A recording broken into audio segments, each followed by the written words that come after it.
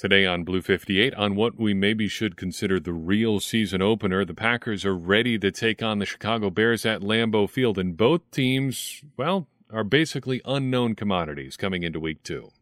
Blue 58! Hello and welcome to another episode of Blue 58, the one and only podcast of thepowersweep.com. I am your host, John Meerdink, happy to be with you here for another episode. Low information games are pretty common early in the season. And what I mean by low information is games where you don't really know much about either team.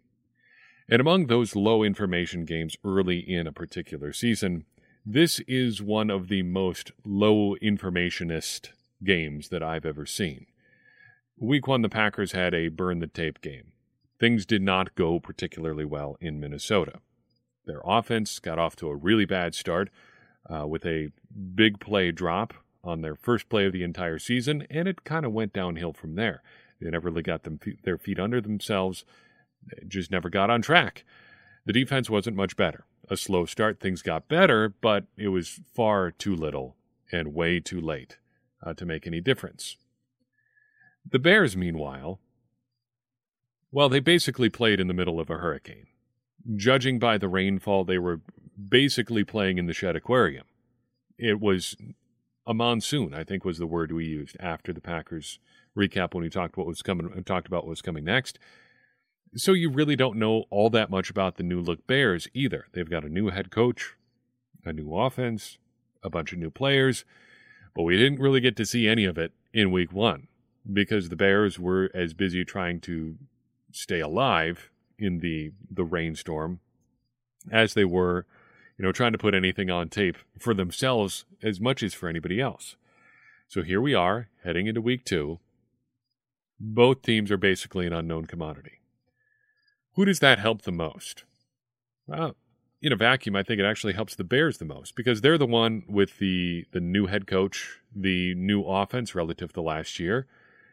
And in theory, that gives them a small advantage over the Packers because the Packers are pretty well established by this point. We've seen Matt LaFleur's stuff for a long, long time now, and the Bears know how to react.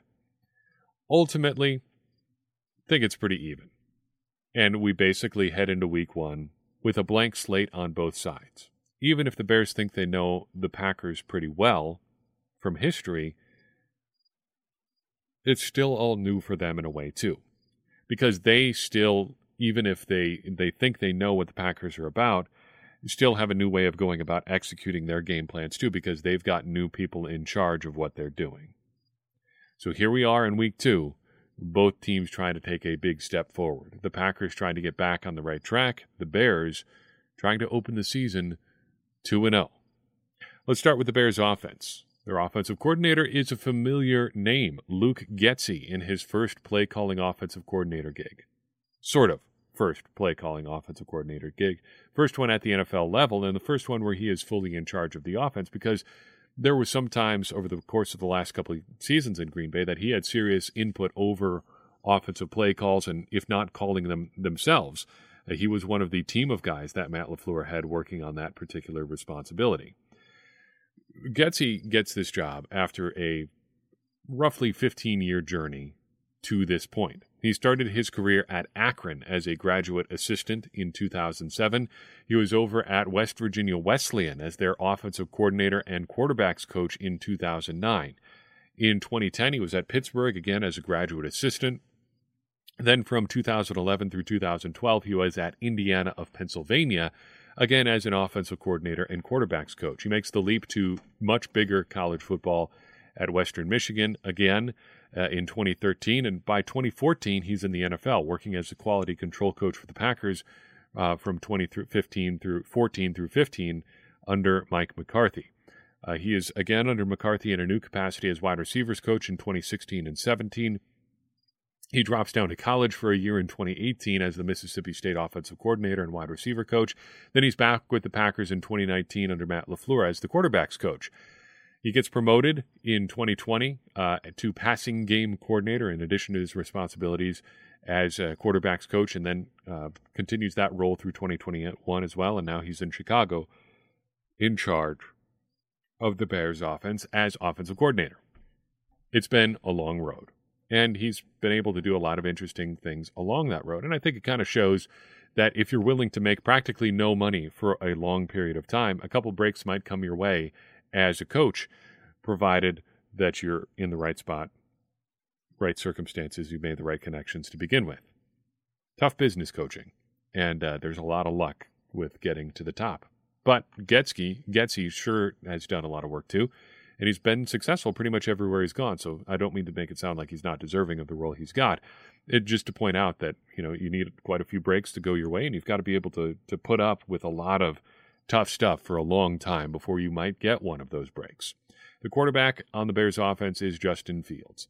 And stepping back from the dislike of the Chicago Bears, the rivalry stuff, just wanting the Packers to win, Fields is the kind of guy that I'd really like to see do well, because he's a lot of fun.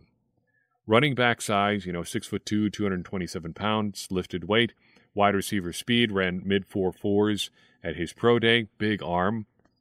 What's not to like? He's the exact kind of guy that you want coming up as a young upstart quarterback, because he does so many exciting things. You just want to be able to watch him because it's fun to watch guys like that. He's a very, very fun player, and you hope that he continues to take steps, because if nothing else, that's an interesting sort of player to have in the NFL. He kind of had a rough go of it as a rookie. 10 starts, appeared in 12 games, completed just under 59% of his throws. 1,870 yards, 7 touchdowns, 10 interceptions. Not really lighting the world on fire as a rookie, and not really what you'd want to see from your first-round quarterback, but he's still a giant ball of potential, so I think you give him a little bit of a pass, especially considering that the coaching staff in Chicago at that point was basically at the end of their tenure. Matt Nagy gets a chance to really save his job with a rookie quarterback if he can make any steps at all. Fields just didn't really improve at all over the course of the season. Nagy gets the boot, and now there's a new staff in place in Chicago. Offensive line, it's been in rough shape for a little while here. I think it's still pretty much, we'll say, putting it positively, the Bears' offensive line is a bit of a work in progress. You probably haven't heard of anybody on their line except for Lucas Patrick, and it really isn't worth talking about beyond that. Patrick didn't even start last week, but he's more of a culture locker room guy for the Bears. Does some good things. If you know what you're in for, there's really nothing to dislike about Lucas Patrick. It's just always a question of expectations. If you're expecting him to be a high-end starter, you're going to be disappointed. If you're expecting him to be a guy who can, be a spot starter for 2, 3, 5 games, something like that at guard or center, you can get by with that. And Patrick seems to be well-regarded in Chicago, was well-regarded in Green Bay, all-around good guy, and really making something of himself after having been an undrafted free agent. More broadly on the Bears' offensive line, as it continues to be this work in progress, I think it's fair here in week 2, and maybe for some more time throughout this season, it's fair to consider it pretty bad until proven otherwise. And a lot of how their offensive line goes will determine how their offense as a whole goes. Their passing game, in theory, has gotten a total makeover. That's largely due to the scheme change. But I think generally you can look for a few things that aren't necessarily player-specific. And I'm not really going to dive into the specific players in their passing game because I think that's still getting sorted out. But you're going to see, I think, a lot of crossers, a lot of motion, because that's pretty standard for LaFleur, McVay, Shanahan-style offenses. But the deep shots, on top of all of those things, are really what Justin Fields tends to do pretty well. He did a lot of that at Ohio State, went deep a lot, and I expect him to do that a lot in Chicago in better weather games. The running game really basically centers around David Montgomery. You know him pretty well. He's been there a while now. The Bears are really enamored with David Montgomery, and maybe he's a good player, maybe he isn't. We were pretty high on him pre-draft. I think there's a lot of things to be concerned about in his game. But without being too harsh on the Bears, I think the story on Montgomery is basically that they decided that they had to get him and then have just been committed to him ever since, kind of setting aside all other team-building principles to go get him in the NFL draft. The Athletic did a great piece on it. If you just Google a couple terms like the Bears drafting David Montgomery, you should be able to see that if you have an Athletic subscription. But basically, the story was that they determined pre-draft that they needed to get David Montgomery. They had a pretty good idea about when he was going to be drafted. They were more or less right there. The problem was they had to trade up to get him, and they gave up quite a bit to make that happen. And he's been just fine as an NFL player. Most of his production stats are basically because he just gets a lot of carries, and the Bears are committed to continuing to get him carries because I guess they paid a lot of money for this, the David Montgomery experience, and they're going to make sure that they get their money's worth, or try to at least. Who else should we know about on the Bears offense? Well, newcomer Byron Pringle is the man to whom I would direct your attention. He's a wide receiver, comes to Chicago after 3 years in Kansas City. I think you'd say he's their de facto number one right now, though they're kind of going with the no true number one approach, I would say. But pretty productive last year for the Chiefs. 42 catches, 568 yards, 5 touchdowns. Pretty good athlete, not great athlete. 728 RAS, a relative athletic score. Mostly because he's on the smaller side for a receiver. If he put up the same numbers and he was 2 inches taller and 15 pounds heavier, the numbers would look a lot better. But he still runs in the 4.4 range, 4.46 in the 40. If you make it into a track meet, he could burn you. You can't outrun Eric Stokes more than likely, but he's plenty fast to make things difficult for the Packers in their secondary. So how do the Packers stop the Bears' offense? Well, zone defense was a bit of a tricky wicket in Week 1, but I think zone is the right play here for a couple of reasons. I don't think the Packers have to worry about one guy specifically. Pringle is their number one guy, but really he's not the sort of guy who should be able to wreck your defense all by himself. Flooding the field with guys in the secondary is going to be your way forward here. You're going to make things confusing for Justin Fields. You're going to cover a lot of ground with your guys. You also, I think, have to be wary of Justin Fields' running ability, which is considerable and which is easier to stop out of his own defense because your eyes are always forward instead of on your man. So zone defense is probably what you're going to see a lot of, and I think it's going to work better this week than it did in Week 1. Now, looking at the Bears' defense, what do we expect there? Well, now we get a chance to talk about head coach Matt Eberflus. He has had a long journey to this job, and we talk about that a lot, but he's 52. He only recently got a coordinator job for the first time at 48 with the Colts, and now he's the head man in Chicago. He's a former college linebacker, played for a little while at Toledo, started his coaching career there. From 1992 through 1999, he had a variety of roles there, through 2000, in fact. And then he moved over to Missouri from 2001 to 2008 as their defensive coordinator. Jumped to the NFL in 2009 as a linebackers coach in Cleveland under defensive coordinator Rob Ryan, not Rex, Rob, Rex's brother. Then followed Rob to Dallas when he got the defensive coordinator job there, was there as a linebackers coach from 2011 through 2017 when he finally got his own coordinator gig with the Indianapolis Colts in 2018. He was there through last season and now is the head coach of the Chicago Bears. Eberflus runs a 4-3 base defense, so probably a little bit bigger up front than some 3-4 teams, but not necessarily so. Tends towards cover 2 on the back end, though as with all defenses in the NFL, they're going to tell you that they are multiple both up front and in the back. So you'll see a lot of different looks from Eberflus, and he was pretty successful in Indianapolis as well. Also should make a note that his defensive coordinator, though probably not calling plays with significant impact, is Alan Williams, a long time NFL assistant who was most notably the defensive coordinator in Minnesota under Leslie Frazier in 2012 and 2013. But he's had a bunch of different roles. Was an assistant on the Tampa Bay Buccaneers in 2001. I would have to look it up. He may have been there at the same time as Joe Barry, as a matter of fact, but don't quote me on that. That's about the same time Barry would have been there. I wonder if they were there at the same time. He had been in the NFL for a few years, at the college level for a few years as well. Jumped to Minnesota, became their defensive coordinator. Detroit Lions defensive backs coach from 2014 through 2017, and then with the Colts as a defensive backs and safeties coach, concurrent with Matt Eberflus's time there as well. Now he is the de facto Bears defensive coordinator, getting that job for the second time, though he tends toward that non-play calling variety. Pass defense. We can't be super specific here because, again, just in week 2, new system, all that. And I think you're as much looking for who's not there and who's there in Chicago as much as anything else at this point. Kyle Fuller is gone. Khalil Mack is gone. Eddie Jackson, the safety, still there, though not performing at the level he once was. Jalen Johnson, the young up-and-coming cornerback, is there too.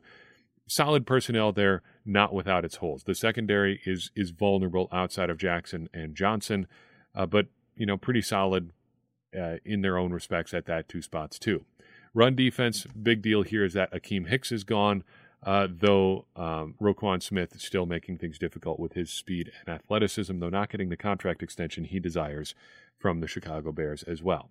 Who should we know about? This is where I think things get really interesting. I've written about this for Acme Packing Company this week. Robert Quinn, though not one of the big-name pass rushers, is still one of the best. I would like to direct your attention to the great Brandon Thorne's Substack publication called Trench Warfare. In that, he takes a look at the elite offensive and defensive linemen and edge rushers and things like that.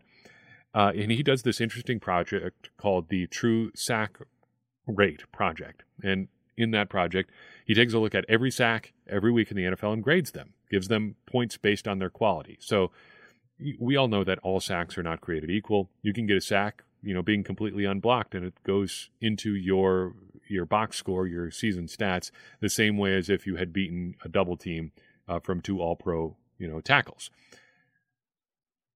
Thorne tries to cut through some of that stuff by grading sacks. And among all the players in the NFL that he studied last year, which was a wide range of players, he graded more than 800 sacks from the 2021 season. Robert Quinn was the best graded pass rusher in the NFL. He had 11 of what Mr. Thorne termed high-quality sacks. That is 3 more than the next highest performer in the entire NFL. Quinn, by traditional numbers, had 18.5 sacks last year. He's been a pretty good pass rusher in just about every stop in his career. Started out with the St. Louis Rams, was with them when they moved to L.A., had a season in Miami, a season in Dallas, and now he's on year 2 with the Chicago Bears, or year 3 with the Chicago Bears, and was very, very good last year. Had 3 sacks, in fact, against the Packers over their 2 games last year. Interesting thing about Quinn is that he lines up almost exclusively on the right side, so he'd be facing off with whoever is at the Packers' right or left tackle spot there. So if you're looking for a place for the Packers to attack the Bears on defense, I think you're guessing a little bit here because they're, again, not super settled into what they're doing. But I think you just try stuff and then ride what's working. If that's the run game, go with the run game. If that's the passing game, stick with that and hopefully try to go deep a little bit more. It's worth pointing out that the Packers have played Matt Eberflus as a defensive coordinator before. 2020, the most recent matchup. They moved the ball pretty well in that game. Deep passing did fairly well. Personnel-wise, that comp is almost worthless because, well, things are completely different now for Eberflus. He's not with the Colts anymore. Now he's with the Bears. It's good to see that the Packers have had success from him before, though the Colts did win that game. I think it was more a factor of the Packers getting in their own way than anything the Colts necessarily did. But it is worth noting that the Packers have had some success against him in the past.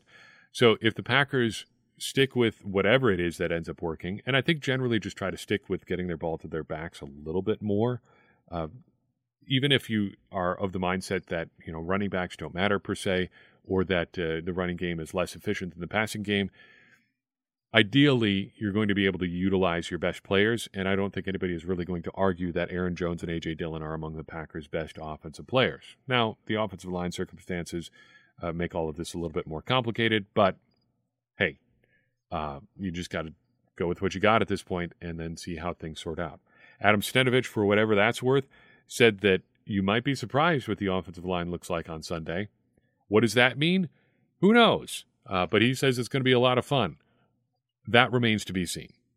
Colts special teams, real quick look, or Bears special teams, real quick look. Cairo Santos is their kicker. Great name, pretty good kicker. This is his 4th year in Chicago, over 2 stints there. 56 out of 62 kicking field goals over the past 3 years. Did go 1 out of 3 on point afters last week, but it's hardly his fault. He had only attempted 5 field goals of 50 or more yards in his most recent span with the Chicago Bears, so not necessarily a big leg guy. Hey, consistency is as much a something to evaluate there as leg strength. If you can be good from 49 and in, you can get by with that, I think. Their punter is Trenton Gill, first-year guy, 6'4", 219 pounds, out of North Carolina State. Big, tall guy for a punter. Left NC State as their career punting leader, 43.6 yards per punt during his time there. Their punt returner will be Velus Jones Jr. if he is healthy. He's a rookie draft pick this year. He is questionable heading into this game. He's the stereotypical mini burner punt return guy, 5'11", 204, ran a 4.3 140 at the combine. Their kickoff returner is probably going to be backup running back Khalil Herbert, 24.1 yards per return on 27 returns in 2021, a long of 50 yards there. Last time around, the Packers ultimately came out on top with a 45-30 victory, but that was only because they survived a very wild second quarter. What happened in that second quarter? Well, Jakeem Grant scored on a long, basically end-around play, a little shovel pass. Then the Packers scored on a pick six. The Bears got another 50-plus yard touchdown on a little busted coverage in the secondary. Then they had a 97-yard punt return for a touchdown again from Jakeem Grant. It was a wild second quarter. The Packers scored a bunch in there too as well. 6 touchdowns combined between the two teams. Packers kept up the pace heading into the second half, ended up with the 45-30 win. The path to victory in this game. I think the key here is for the Packers to keep getting possessions. If the Bears just are able to hunker down and just grind out the clock, this could be a tough game for the Packers, because if things get if the team is able to shorten this game, keep the Packers offense off the field, and keep the game close, things could break poorly for the Packers. We've seen things go that way in the past in the Matt LaFleur era. Sometimes things just don't go your way that way, and you end up getting bitten by a team that isn't as good as you are, just because they managed to stay competitive by keeping the game short. I think that Bears defense is going to crack sooner or later. I think they just have too many small holes that could rupture into bigger ones, and I think this is a game where the Packers have to keep firing. Keep working on that run game pound away. Keep taking deep shots. Don't settle with just the checkdowns. Just keep firing, and something is going to break on that Bears defense sooner or later. I do think the Packers are going to win this game. Their talent level seems to be higher across the board. If you circle back to the team life cycle thing that we talk about now and then, they are further down the road. They should be more established than the Bears. They should have a better idea what they want to do and how they're going to do it than the Bears do. They should just be in better shape. Will they ultimately execute at a level high enough to win? I think so. But I understand if anybody's confidence is a little bit shaken after last week. Polling-wise, people are generally pretty positive. 93% of voters think the Packers are going to win, significantly higher than last week. But generally speaking, approval ratings are down across the board. Aaron Rodgers down around 40% approval rating. Joe Barry down to just over 17%. Rich Bisaccia, though, well up over 40% as he heads into his second week of the regular season as the Packers defensive coordinator. One last thought, then we'll let you go. Wasn't an ideal debut for either Romeo Doubs or Christian Watson, but I'm still excited. They are as exciting of a wide receiver prospect, both of them, as I've seen in Green Bay in a long time. Circle back to Greg Jennings, Jordy Nelson, James Jones. I think Doubs and Watson are as exciting or more exciting than any of those three guys. They've got athleticism like we haven't seen at wide receiver in Green Bay in a long, long time, even with respect to Marquez Valdes-Scantling. I think they are more complete athletes than even he was. I think just the speed alone is thrilling to watch. And just the level of potential here is higher than we've been able to talk about at receiver really since Davante Adams was drafted for sure. But it's hearkening back to those great names, Jennings, Nelson, Jones, from a long, long time ago. That's really exciting.